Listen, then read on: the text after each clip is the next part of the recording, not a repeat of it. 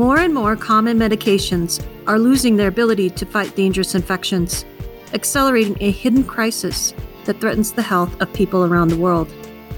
I need antibiotics to treat people 10 years from now. And antibiotics, they're the only drugs we give to people where if I give you a drug, it might mean that it might not work for your mother in 6 months. And that's really different.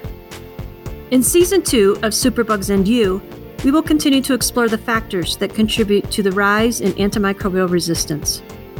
Antibiotics are probably the most emotionally laden therapies that we have. It is very difficult to change prescribing behaviors because physicians and patients alike are really attached to antibiotics, often when we don't really need to use them. We will also discuss why it's so important to preserve these antibiotics, especially for the most vulnerable among us. I think it's important to remember that antibiotics have in many ways transformed the care of our cancer patients. Their body's lines of defense against infection are significantly disrupted, and we often must rely solely on antibiotics to mitigate that risk of infection. There are actions we can all take today to curb the spread of drug-resistant infections. Join us in taking part in this important work.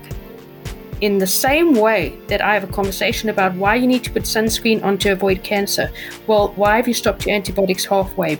It should be logical, it should be common knowledge. Antimicrobial resistance should be common knowledge.